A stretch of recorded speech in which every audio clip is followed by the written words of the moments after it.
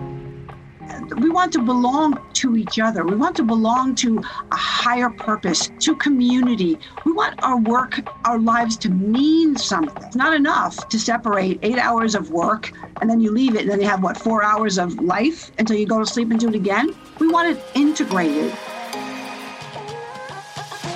Hello, and welcome to the Conspiracy of Goodness podcast, where you will hear conversations that will generate one aha moment after another. Every week, I'm talking to thought leaders around the world who are knee-deep in solving some of the world's most vexing problems, and they think the future is still bright. They can see a future of possibilities that we can't see yet.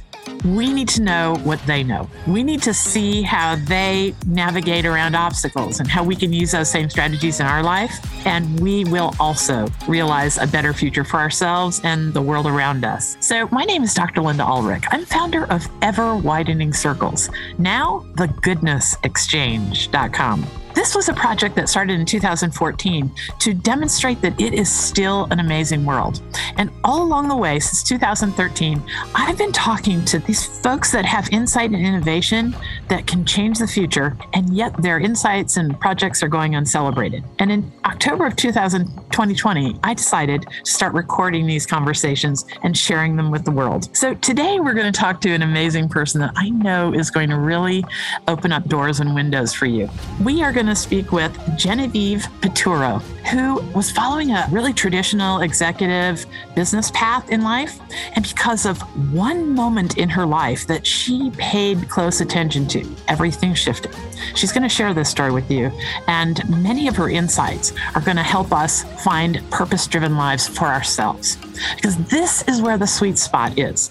You may have heard of our times called the Great Reset or the Great Resignation. I'm noticing that people are questioning whether they're on a path to find what they're uniquely built to contribute. And Genevieve is one of those people who can share what that path looks like. It's a journey. And we're going to take that journey apart. And I hope that through the whole entire interview, you see your own life and the future of possibility laid out before you in a whole new way. So welcome, Genevieve. Dr. Linda. Great. So, but we're going to get started here, but there's no better way to start. I could do a lengthy introduction, but you have so many accolades now from your purpose-driven portion of your life that I don't even know where to begin. How about you just share the story with us of how we came to chat? Sure, I'd love to. I would never have thought I'd be here chatting with you or telling the story that I'm so excited to share with you.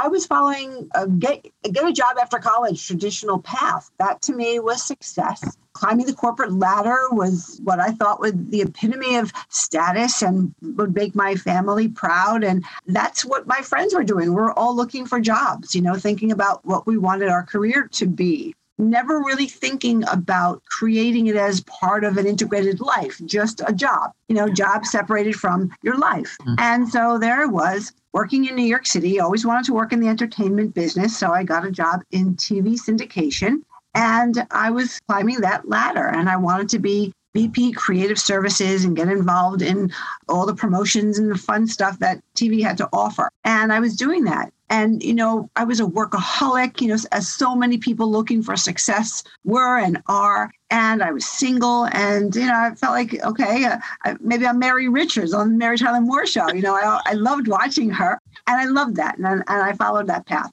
And one day alone, 12 years in now of this crazy life, which I enjoyed, I heard a voice in me ask me, sort of a whisper, if this is the next 30 years of your life, is this enough? I'd never heard a voice come from here in such a peaceful, clear way. I was used to this. I still am. We all are, right? You're used to the chatter in your head. And this was so different. And it stopped me cold because, I looked around and I thought, where did that come from? It was that eerie. And of course, I knew where it came from. And I sat and I said, why? Why am I listening? What is this voice? And I said, I wonder if it's been trying before, if it tried to come out and I never paid attention. But because I'm so quiet and still sitting here today, I heard it. And, it's that powerful that it made me say to myself within seconds, I think something's missing. I felt the emptiness. I felt everything that voice was nudging me to feel. And it really shocked me. It really did, because I was so busy. We all are so busy. Sometimes we don't even feel. So I felt in that moment missing something. I felt a hole. And I thought there must have been something to that family concept that my father came from Italy. My mom was Italian too. They raised 4 of us. I was the firstborn. And it was all about family. And I know that they expected me to get married and have children, but that wasn't the route I took. So here I am sitting here thinking, I think I missed the boat. I missed some part of this anyway. And the children part, I missed. Mm-hmm. So I started reading in shelters, emergency shelters in the city. And soon there was a chance meeting and the second aha moment that changed everything. All right. I'm gonna pause right here because so that transition is so huge, but there's just a few things I want to get clarity in my own mind about that first aha moment that you had. So I talk a lot to people also about mental chatter and how we have to tame that beast. And it can be overwhelmingly positive too. I have tons of positive mental chatter opportunity, but that it didn't come automatically. Most of my mental chatter for years and years was really negative and really about fear and anger and all kinds of stuff that we all struggle with, especially in these times.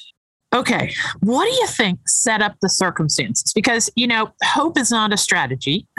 And I think what's happening in our society right now is I also talk to people about listening to that nagging feeling. If you've got a nagging feeling that you're not on some path that's going to lead you to the life that makes you feel like you're soaring, then you got to get like a reality check. But what were the circumstances for you think, that made you listen to that voice? And we're doing a recording here, both video and audio, so people couldn't see where you were pointing. But I'm assuming you were pointing to your heart. You listened to your heart. Yes, the heart voice. I call it my heart voice. Yes, I was pointing there. Okay, great. So tell us about what you think. Maybe you don't know.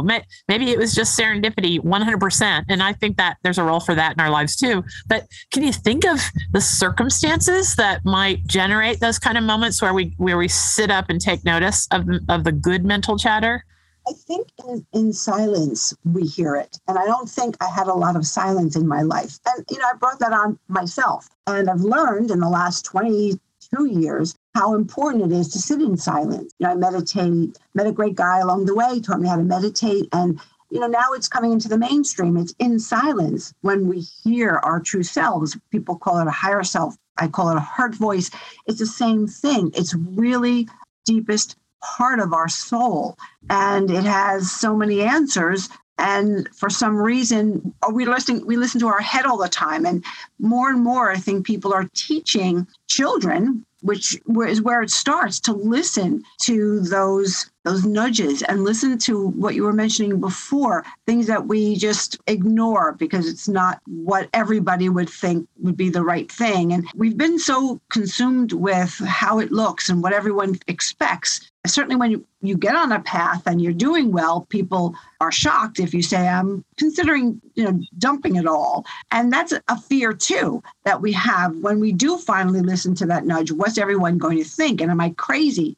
So I just think it was in stillness for some reason that I heard it. And sometimes I wonder if it was trying to talk to me before then. And this was, even though it was a whisper, it was loud compared to the other times that I pushed it down because I was just too busy. So maybe that's where this recipe of the pandemic in our lives fits in here, is the pandemic caused us all to pause. Exactly. We just got off those constant treadmills of the dreams we were chasing, very often somebody else's dreams, and all this stuff, right? So that's why there's this great resignation, the great reset, and where the pandemic fits in. It made our lives able to be quieter. Yes, and I think while that's good, it frightened us. It frightens so many of us because you don't have to really come to terms with the decisions you've made when you're still on that treadmill. You just keep going. And this forced us to face ourselves. And those voices were louder than ever saying, okay, now what are you going to do? That's very, very frightening. Some people can make a change because they want to. Some people were forced to make a change and didn't want to or didn't know how to. And I can understand how scary it was. I was scared, and I wasn't in a pandemic when I heard this voice and considered just turning around and changing course completely. So I know how frightened, and I can imagine in this situation how much more frightened it is for people. Okay. So I'm just going to own something right now. People are probably seeing me who are watching this video, looking down and writing furiously because I'm keeping track of these moments when you're sharing something that's like a real nugget of practical advice for us. So if people watching the video see me looking down, I'm going to keep these kind of insights in the show notes so folks can go back and get Genevieve's practical insights just really concisely. And the other thing I wanted to share was my background. This is very relevant to me. Our conversation today, I'm actually sitting on the family farm in Illinois where I grew up. And this is a pond that my dad built. And one, people know this is not a fake background. Genevieve so kindly allowed us to start about 15 minutes later this morning because I just had to get out here and speak to her from this beautiful spot. And I bring that up in that, we have people around us who are very often living purpose-driven lives in ways that during the pandemic, I think we noticed them more. They seem to be able to navigate it with a little bit more grace than others. Were there had you seen this in others but never recognized it? Were there any practical advice? I know you told me you were in a shelter. Was that part of this moment of aha? What kind of conditions like that? Mentors, places that you put yourself in that were new? Where does that fit into this first chapter?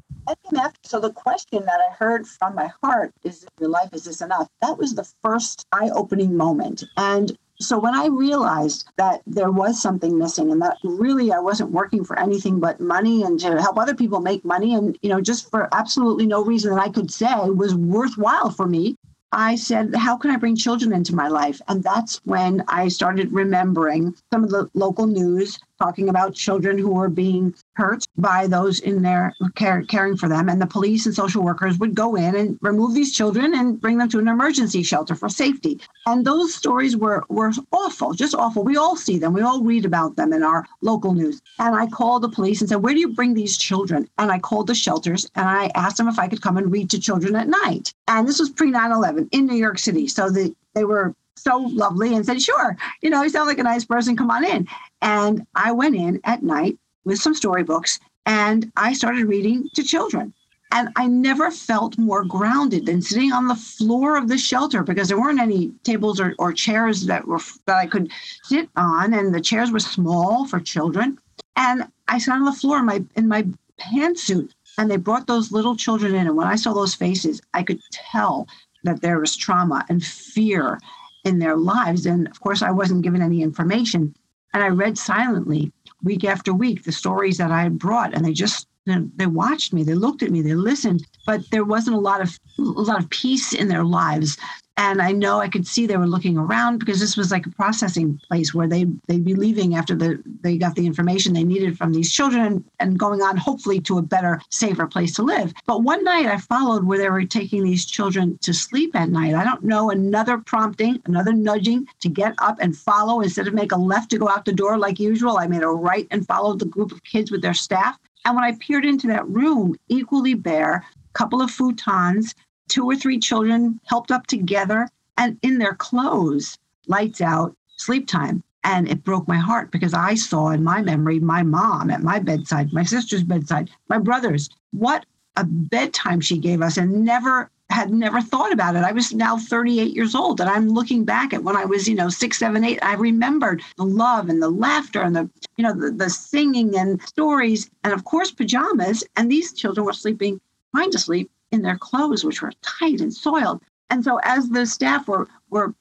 escorting me, sort of pushing me because I think I was just paralyzed watching this scene, I asked the staff if I could bring pajamas next week. And they thought that was a lovely idea. And I did. And as I handed them out after story time, one little girl was so afraid of me and she just kept saying, no, no, no, no. And I kept trying to give them to her.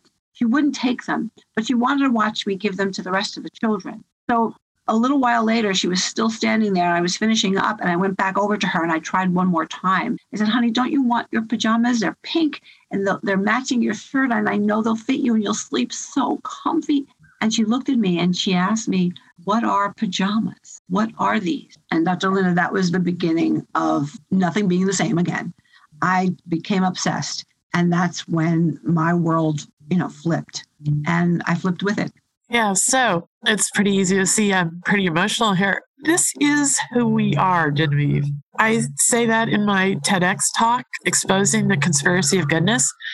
This story you just told is who we are. Most of us, by far the vast majority of us. I agree. I'm nodding my head for those who can't see. I agree 100%. This is us. This is who we are. For anyone who is, unmoved by that story, okay, so maybe it's not the chapter in your life where that story would move you, but most of us would listen to a story like that and feel it in our gut that we have something in us to contribute exactly like you described. Not the exact circumstances, maybe nothing to do with that whole genre of giving, but there is something that every single human being is uniquely built to contribute. I'm certain of it. My life my 30 years as a professional, I made a point of finding something to celebrate in every human being. And the people I couldn't find anything to celebrate with were rare. So this is why I wanted you on the podcast, because this is chapter 1, going from being the person, and you can correct me if I'm wrong, but what I hear you saying is that you went from the person who was leading a good life. You weren't unsatisfied with your life, but a lot of the way it went was kind of decided by society. You went along and you did what we are told is the path to be on. And then you listened to that nagging voice one day and followed that.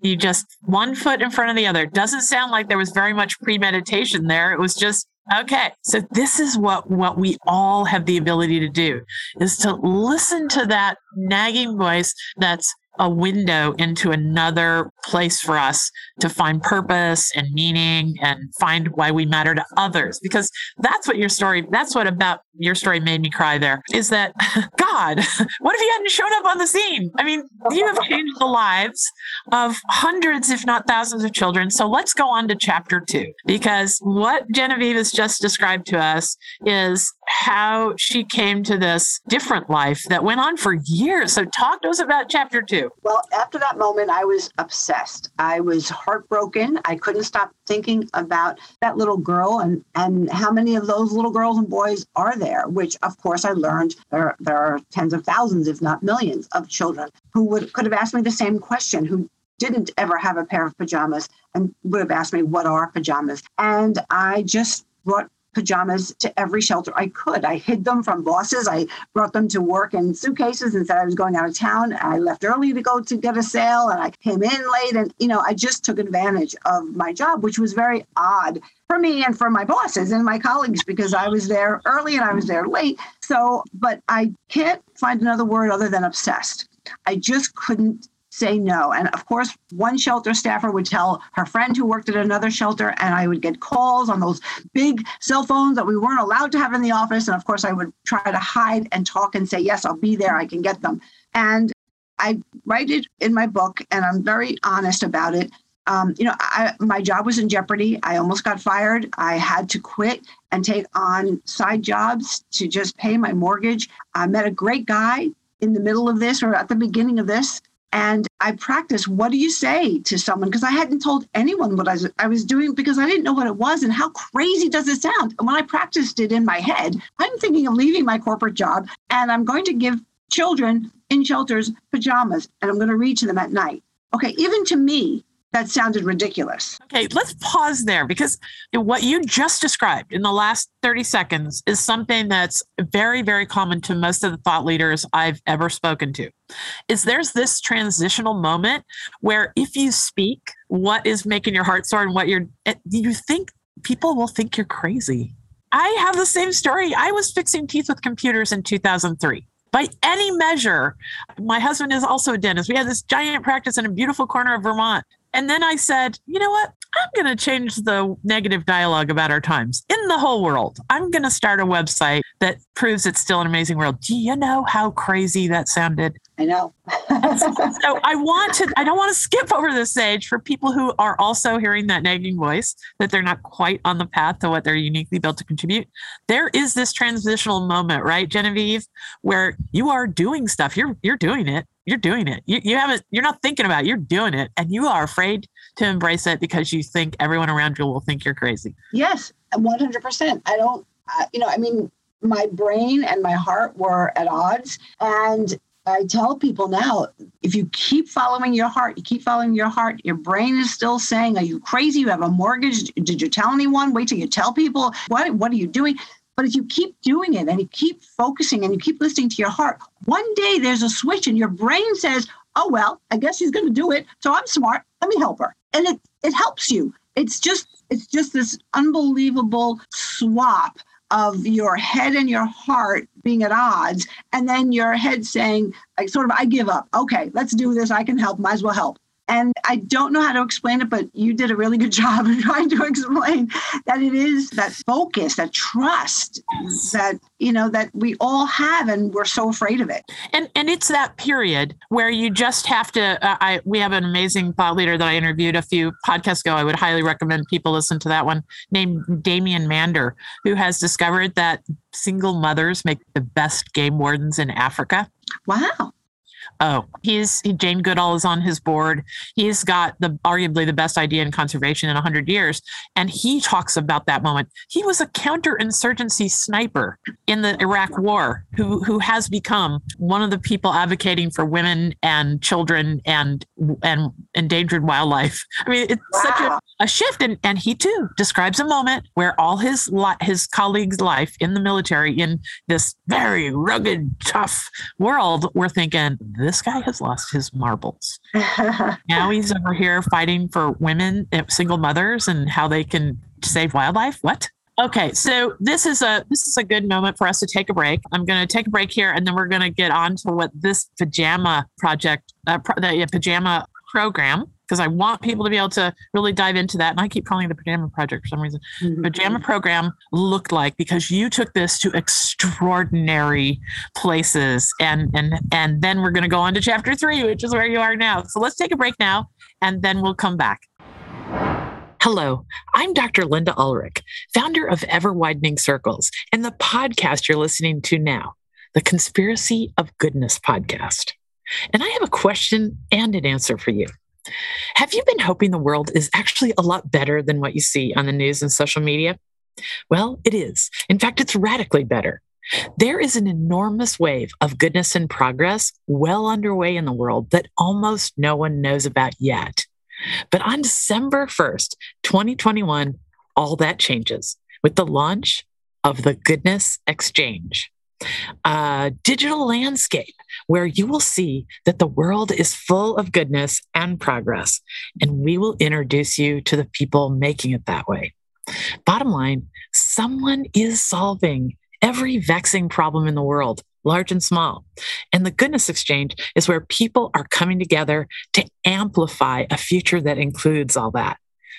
No one with good intention and good ideas need feel alone again. Here's what you'll find at the Goodness Exchange. There will be articles about the most amazing things going on in the world that are going uncelebrated. There'll be interviews and events that will send your mind and heart soaring again. And a social media platform dedicated to a culture of kindness, insight, and celebration, a way of amplifying a brighter future for us all. And that social media platform is a place where organizations doing good in the world will not have to hold their nose anymore. It can be a trustworthy, respectable place for organizations to host their groups and gatherings and connect with each other. A network of positive networks, if you will. The Goodness Exchange will be a place to find mini courses and masterclasses for personal and professional development. And eventually there'll be a jobs board. And we have a children's website already all teed up. The thread running through it all is that goodness and progress is everywhere. And we will help people cultivate what they are uniquely built to contribute to this future for us all. Now, imagine a website with no ads, no games, and no agenda. Just a simple and powerful vision of combining our collective strengths to create a future we can all celebrate. The Goodness Exchange will open a new era for us all as individuals, because you're going to find stuff that make your life better instantaneously, and as a collective, because we all want a better future for our children. Who knows what's possible if there was a place on the internet that brought out our best impulses and our collective genius? Join us after December 1st at the Goodness Exchange and start living with less fear, more joy as an individual and as a collective future for humanity. Thanks. Now we're back to the interview. So we're back. Okay, so are we ready? Anything you want me to really cover going forward? I think this is going to be beautiful. You've already made me cry and get goosebumps. Sorry, Linda. No, it's good. This is real. This is what people want. They don't want us polished, Genevieve. They can connect to us. If our journey could be theirs, and I have the exact same moment like you're describing the whole thing, and we got to share this with the world because we got to make it okay for people to A, listen to the voice, and B, put one foot in front of the other when everybody thinks they're crazy. Right. Okay. All right. So, okay, we're back. So Genevieve has described a wonderful professional life path that is very much within the norm. And then a stage where she had an aha moment. And of course, that's one of the things that we talk about a lot as providing people through the Goodness Exchange that we run, is that we're exchanging stories like Genevieve's, so that people can meet others and get the kind of personal empowerment and support they need to make these moments of putting one foot in front of the other easier. So Genevieve, take us, keep going. Tell us how this whole thing unfolded, because we really need to know about what this pajama program ended up like. Oh my gosh. Sure. Well, I was obsessed. I was delivering these pajamas and bringing them and feeling like, I didn't want to ever do anything else. And it was, even hard for me to finish at the end of the day. I wanted to keep going. So I knew that, I'd wake up tomorrow and feel the same way. And I was afraid to tell anyone for fear that they would say I was crazy. And I wouldn't really have an answer. Why are you doing this? And I did have a story, and I put it in my book about a friend who really tore me down. And it really hurt me. And I teach so many lessons about you need your cheerleaders first. You need to confide in those people and find the ones who are going to support you, because it is often thought by people, why would you ever switch, change, take a chance? So I didn't tell many people, but when I realized... I'm just interrupt so people can write it down. We're going to put it in the show notes, but we've mentioned the book twice and never told anybody the name of the book. Oh, Purpose, Passion, and Pajamas.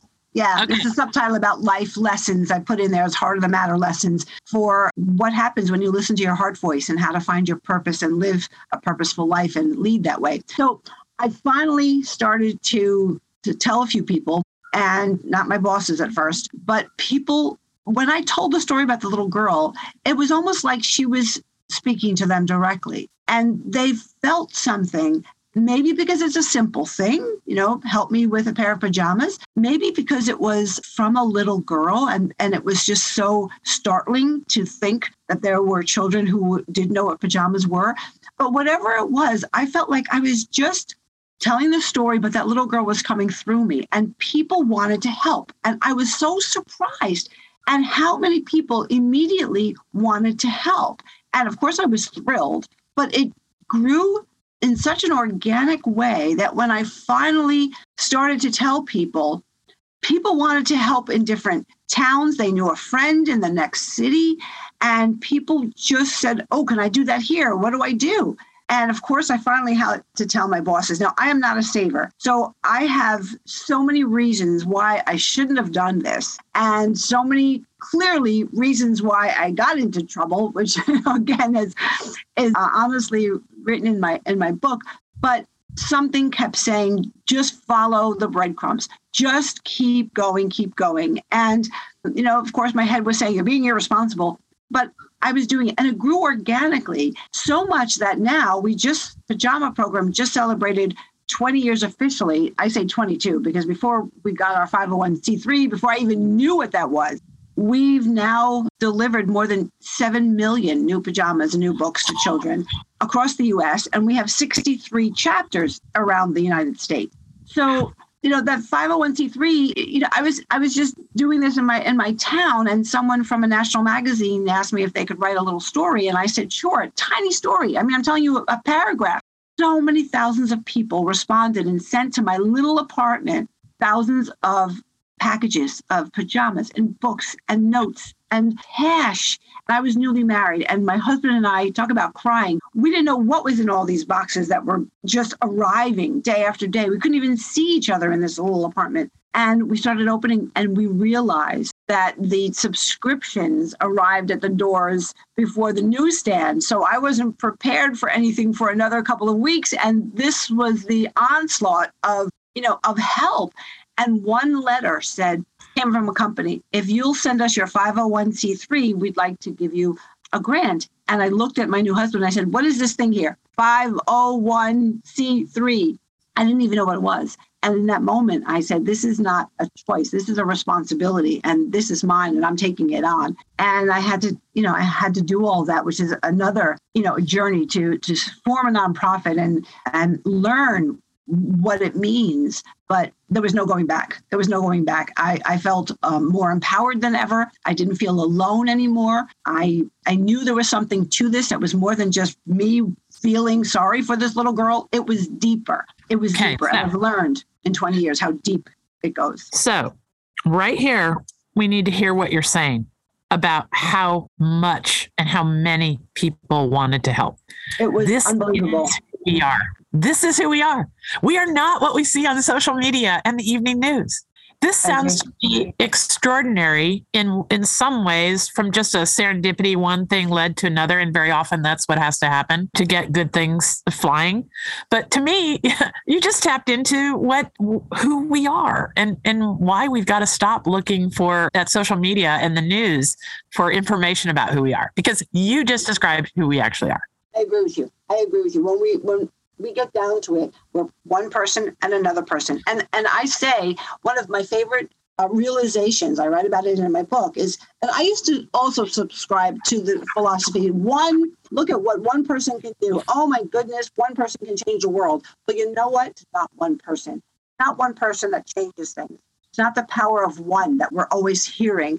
It's the power of one another that moves mountains and moves people. And we can move each other with our story, with heartfelt conversation, with looking at each other in the eyes. And that's another thing about the pandemic. We had to look at each other in the eyes. How many times in the past did we just listen, not look, just glance maybe at a face, maybe even watch our lips moving to hear better? But we had to look each other in the eyes, and that changes things. Okay. I think you're absolutely right. There was something about the masks that could have been positive. Everyone focused on the negative of the mask.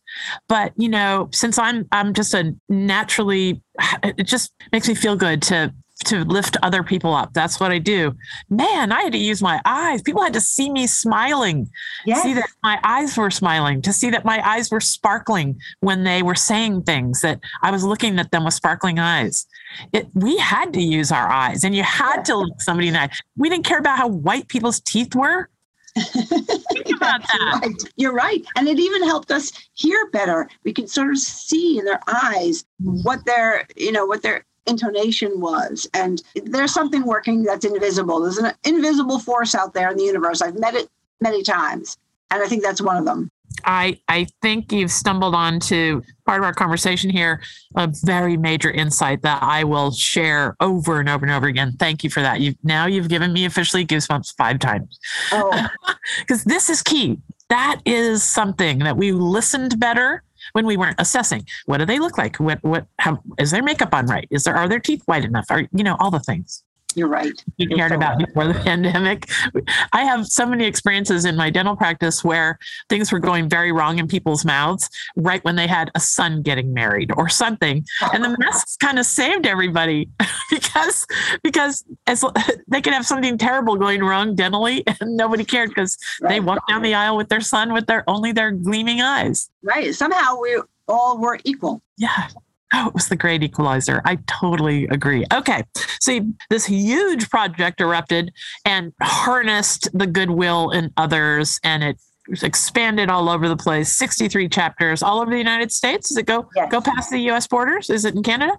No, in some instances we can, and we have enough to share when we get a request outside the U.S. But for the most part, our work is done in the U.S. Before we move on to the next chapter, and we might have to have interview number 2 to really do justice to that. I'm already feeling that. Tell us how people, and so it's still an up and running thing and people can engage with that? Oh, yes, it is. It's pajamaprogram.org. And a couple of years ago, because I've been speaking about it for all these 20 some years, I went to our board of directors and I said, it's time for me to pass the executive directorship bond to someone to take over the next phase, take my baby to college, I said to her, and I want to speak and write my book and I'll figure out how to make money that way. So we did that. And so I speak about how this story just evolved and how, and why of Pajama Program. And so I love telling our story and I love sharing the lessons. When I wrote the book, I knew there were lessons I learned, but I didn't realize how many leadership and life lessons I learned along the way and didn't know, I'm embarrassed to say, didn't know before. And I call them heart of the matter lessons in each chapter. And I'm hoping to help inspire other people and help everyone from individuals find purpose to leaders with purposeful leadership help. Okay. So you get to that point very often in this journey of purpose. There's the searching where you just start being open, you're reading, you're listening to different things, you're trying out new groups and new company that you keep. And eventually, if you keep putting one foot in front of the other, you have an experience like you had, which is absolutely soaring. And then this whole new landscape erupts all around you. And with what I've noticed with all the thought leaders like you that have a similar path, things seem to unfold in your favor. Did you run into, I know that you have stories like I do that are probably like, oh, I can't believe this is happening. The social entrepreneur's roller coaster ride is really something. Before we move on to purpose, because I'm pretty sure we're going to need a second whole interview just on that. Tell me how you get through some of the real downsides. Tell me some of your lessons. Give us some practical advice on how you overcome some of the hurdles. Sure. Yes, there are. I mean, I don't want anyone to think, when you find your purpose, it's magical and you win the lottery and there's never a worry. No, doing something new and you still have to figure it out. So one of the first ones was what I mentioned before, to find those cheerleaders because you're going to need them. The naysayers are all around. They're going to question you. The people that you are with every day nobody's going to understand. The only ones who will are the people that you trust enough to have a heart to heart. And it's important to do it heart to heart, not just to be flippant and say, I just want you to know I'm changing it. Don't be surprised, because you're afraid. And I think we say that in a flippant way because we're afraid to hear what others are going to say because we don't have the answers. When that friend of mine started to say, what are you doing? Why are you doing that? You know how far you've come? You know how many people want to be in your shoes? Why don't you just do that on Saturdays?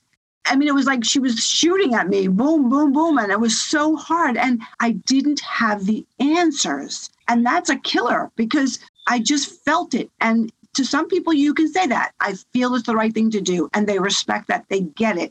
But to a lot of people, they don't get it. They haven't been there themselves. And it sounds as crazy as it just did when I said what I said to you.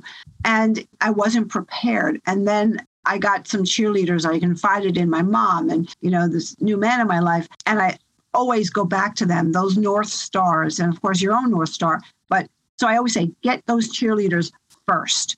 And then you can take on the naysayers who are going to come your way. And second, it's about fear. Feel the fear and do it anyway. But sometimes you just have to do it afraid. And I think when you come to terms with that, it takes away some of that fear and loneliness. Okay, I'm afraid. It's okay. People do scary things all the time. I just will do it. And I will just accept that it's going to be a scary thing. And it makes it less scary. It's the strangest thing, but it works. And I mean, they always say it's darkest before the dawn. Every time I've been in a difficult situation, because I was on purpose, and I believe when you're on purpose, the universe does show up in mysterious ways. I mean, how many times I thought, what am I doing? Am I really changing anything? Am I really helping anyone? And then the phone rang one day and a man asked me a whole bunch of questions about why I was doing this and did I think it was making a difference? And he frightened me. And he then said, I'm sorry, I didn't mean to come on so strong, but I was a little boy in an orphanage. And I want you to know you are making a big difference because that was our most lonely, frightening time. And we cried ourselves to sleep. and I'm telling you, these children feel that love.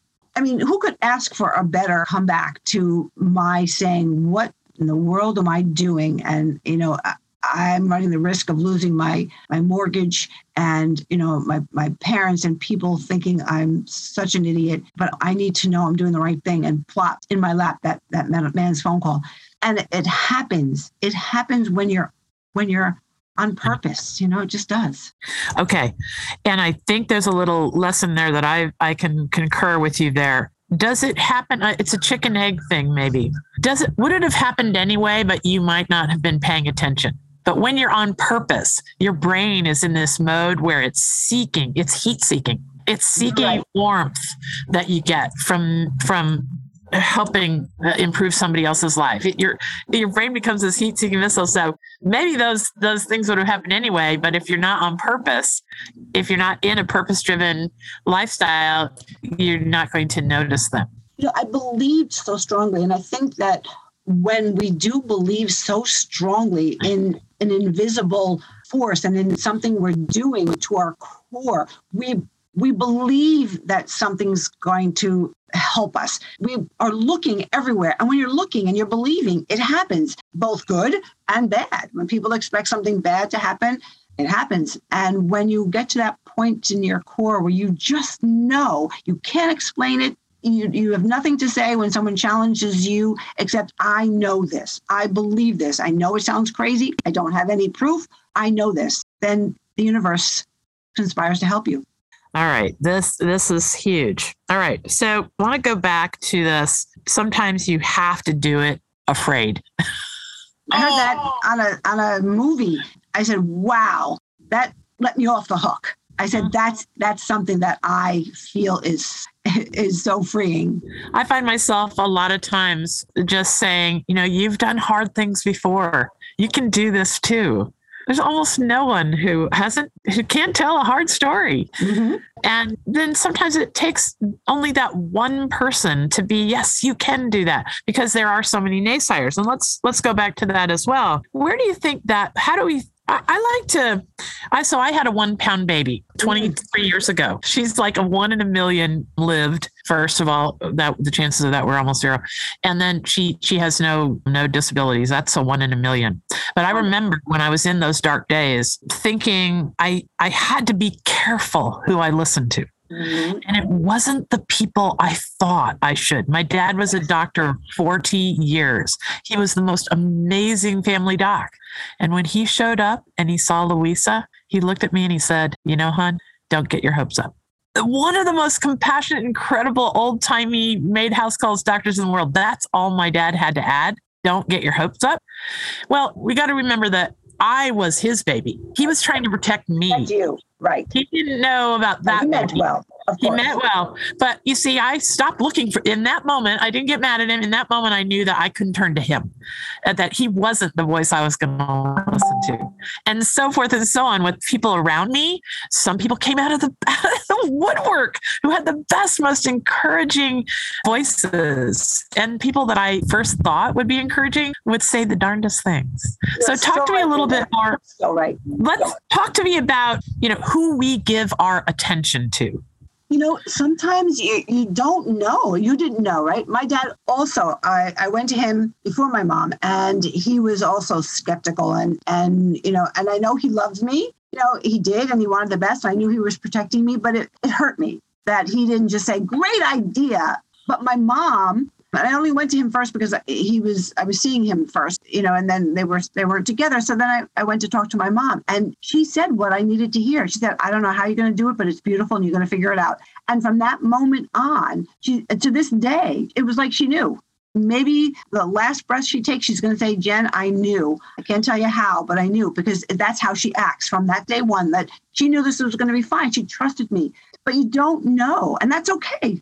Because people, like you said, care about you. Not everyone. People are, some people just don't get it, and they'll question you too. But I don't know how to choose the right people, because I, like you, didn't choose all the right people. The first woman I told you was my friend, and she blew me out of the water with all her challenges. But you do find them. You do. And it's important to get to the point where you do have You don't need 100. You need 2 or 3 people that can help pick you up when those naysayers come. That's all you need. That's all you need. That's all you need. I love this. And also, I don't want to imply in our conversation, because we're going to spend the last 4 or 5 minutes about finding a purpose-driven life, which is what you and I are going to talk about in interview number 2. But I do want to say too that I think that there's this moment where you've got to sort of shut down that judgmental part of your brain that's going to not like your dad because he didn't say what you wanted to hear. Not like your best friend because they grilled you. Because we got to remember that those people that are closest to us in our lives, they care deeply about us. They didn't want to see you stop being able to pay your mortgage. They didn't want you to see, so their reasoning for saying whatever they said that struck us the wrong way is probably lovely and genuine. And they're just more content. So that's the way I decided to position it. I say my husband, he is just the most coolest guy, but he has a lovely big heart, but he's very content. He looks at what I'm doing and says, oh, wow, Nellie, this is wow. He doesn't dive in. Yeah, he doesn't dive in. He's very supportive and all that. But you know what? There's people in their lives that are so content. They're not hearing that nagging voice. And so we just have to decide that we're okay with them being content. And they're not the voice that's going to be a good fit for us realizing what we're uniquely built to contribute for now. Right. I agree. Okay, so let's just give an introduction to chapter 3 in the next 5 minutes. And then I know you've got to go. And then we will fill people full of your insights about how we cultivate a life of meaning and purpose in part 2. Does that sound okay? That sounds great. Sure. Okay. Sure. So why don't, with our closing 5 minutes here, give us an overview of the things that you love to talk about and that you might share with us next time, and maybe a few practical tips to get people started.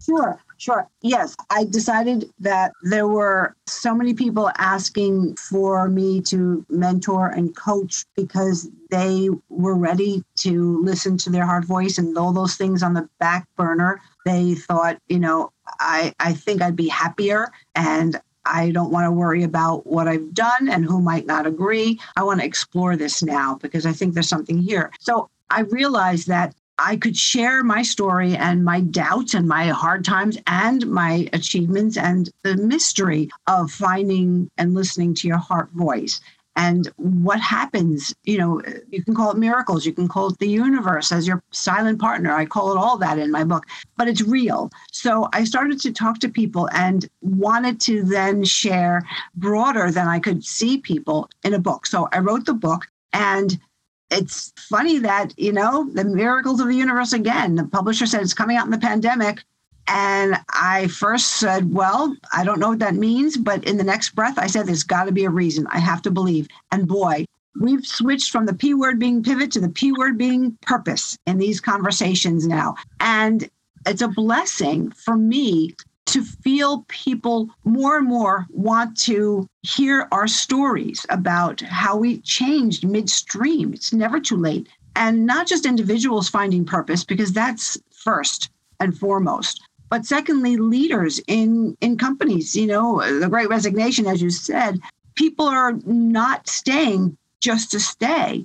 They're not staying just for a paycheck. So these leaders and CEOs and people who started something and need teams to be there with them need to communicate the purpose and how it touches those you're serving in the company. And they need to communicate it in a way that all of their teams feel connected to it. Because that's what we want, right? We want to belong to each other. We want to belong to a higher purpose, to community. We want our work, our lives to mean something. It's not enough to separate 8 hours of work and then you leave it and then you have, 4 hours of life until you go to sleep and do it again. We want it integrated. And it's taken long for us to get here. Okay, so I think this is a very key point to talk about the fact that we're not, and you and I certainly would never in a million years advocate people just drop everything and go follow their purpose. I mean, that you don't have to go drop your job and join an ashram. You don't and start a 501c3. Right. Because, for instance, my producer, Brittany, who's on this call and going to create something wonderful out of our conversation. I believe she is working in her zone of genius right now in her life. She's young and talented and creative, and she knows how to rein me in. For right now, it's okay to be content. If you found some place where you can contribute your gifts and everybody appreciates it, I mean, you don't have to start ever widening circles or the pajama program. You can contribute in place. Right. And as long as your employer is embracing your gifts and giving you what you need to feel like you're thriving, I think that's part of a purpose-driven lifestyle too, to just recognize the chapter you're in and find what you're uniquely built to contribute there. Absolutely. Absolutely. There are so many people that, like you said, want to be there. They just want to feel like they belong. They just want to be part of the big picture. And I think we're realizing that. And I think leaders are realizing that. And it just takes communication and it takes, effort and time. It's wonderful to embrace this change and this openness. And just consider it a journey. My husband, we spoke about Dr. Chuck, he's definitely living in his zone of genius, and he helps countless people every day, dozens and dozens of people get through very difficult, talking about hard moments at the dentist. He's so lovely and just big and trustworthy and all that. Okay, so let's wrap up our conversation today and introduce some concepts that we might talk about next time so people know that there's more to the story. Talk to me about what you want to talk about next time. Sure. Well, I help people figure out how to listen to their heart voice, how to find their purpose. I go through a 4 steps that you can do in one day, one evening. We can talk about that and how sharing stories has an effect on each other, on our stories, on our hearts, on our souls, whether we're aware or not, and how to turn a scary place into a place of light, which just, it isn't always easy, but it can be done with practice. So lots of ways that you can not feel alone and get people to rally for you. And of course, that's what we're doing with the Goodness Exchange, Genevieve, is that we have created a community there where people who want to see a better world can be introduced to those that are making it that way. And that means each other, not just the thought leaders like Damien Mander, who've made these huge strides in some of our world's most vexing problems, but we want to create a place where people can find each other and amplify the goodness that's in each other. And that's what I hear you leading us. There's just so much more to talk about in volunteerism. And you don't have to go and start a 501c3. Most of us have something that we can start contributing tomorrow and feel the same moments that you felt in that first few moments with these children that were in such bad shape, right? Yes, absolutely. Absolutely. There's lots of ways to slide your purpose into your life right now. You don't have to make a major leap. That is where we want to finish off. Next time, we're going to talk about how you slide your life into this direction. Thank you so much. I just can't thank you enough. My face hurts from smiling so much. That's a good thing. Mine too. Thank you. Thank you, Dr. Linda. Okay. Well, I'm going to let you go and then we'll wrap up the show because I know you've got another appointment, but I can't tell you how much I appreciate you sharing these thoughts with us. And we're going to continue and help people open up their own chapter 2. Okay. Oh, I can't wait. Thank you, Dr. Linda. All right. Have a great day. You too. Bye-bye. Okay, so that was an amazing conversation with Genevieve Piturro. Please look in the show notes for all the things that we mentioned. Her book sounds extraordinary because it sounds like it. I have not read it, but it sounds like she tells the innovator's journey. And by innovator, I mean each of us. Each of us is able to bring our own unique alchemy to something in this world that needs attention. And I think she'll give us some strength. I can't wait to get the book. So thank you for joining us. For more information about her work and any of the things that we mentioned, look in the show notes. Remember to check out the Goodness Exchange. This is an effort to create a landscape where people can come together who want a better future for themselves, who want to connect with others who are like-minded. It's going to be a wonderful way to amplify the good and the progress in the world. And please dive into the articles there about people like Genevieve who are tackling some of the world's most vexing problems, because it's going to make you feel really good about your fellow man. I hope all these connections to goodness and progress carry you through your week and you start finding the joy and wonder that we've been talking about. Have a great day.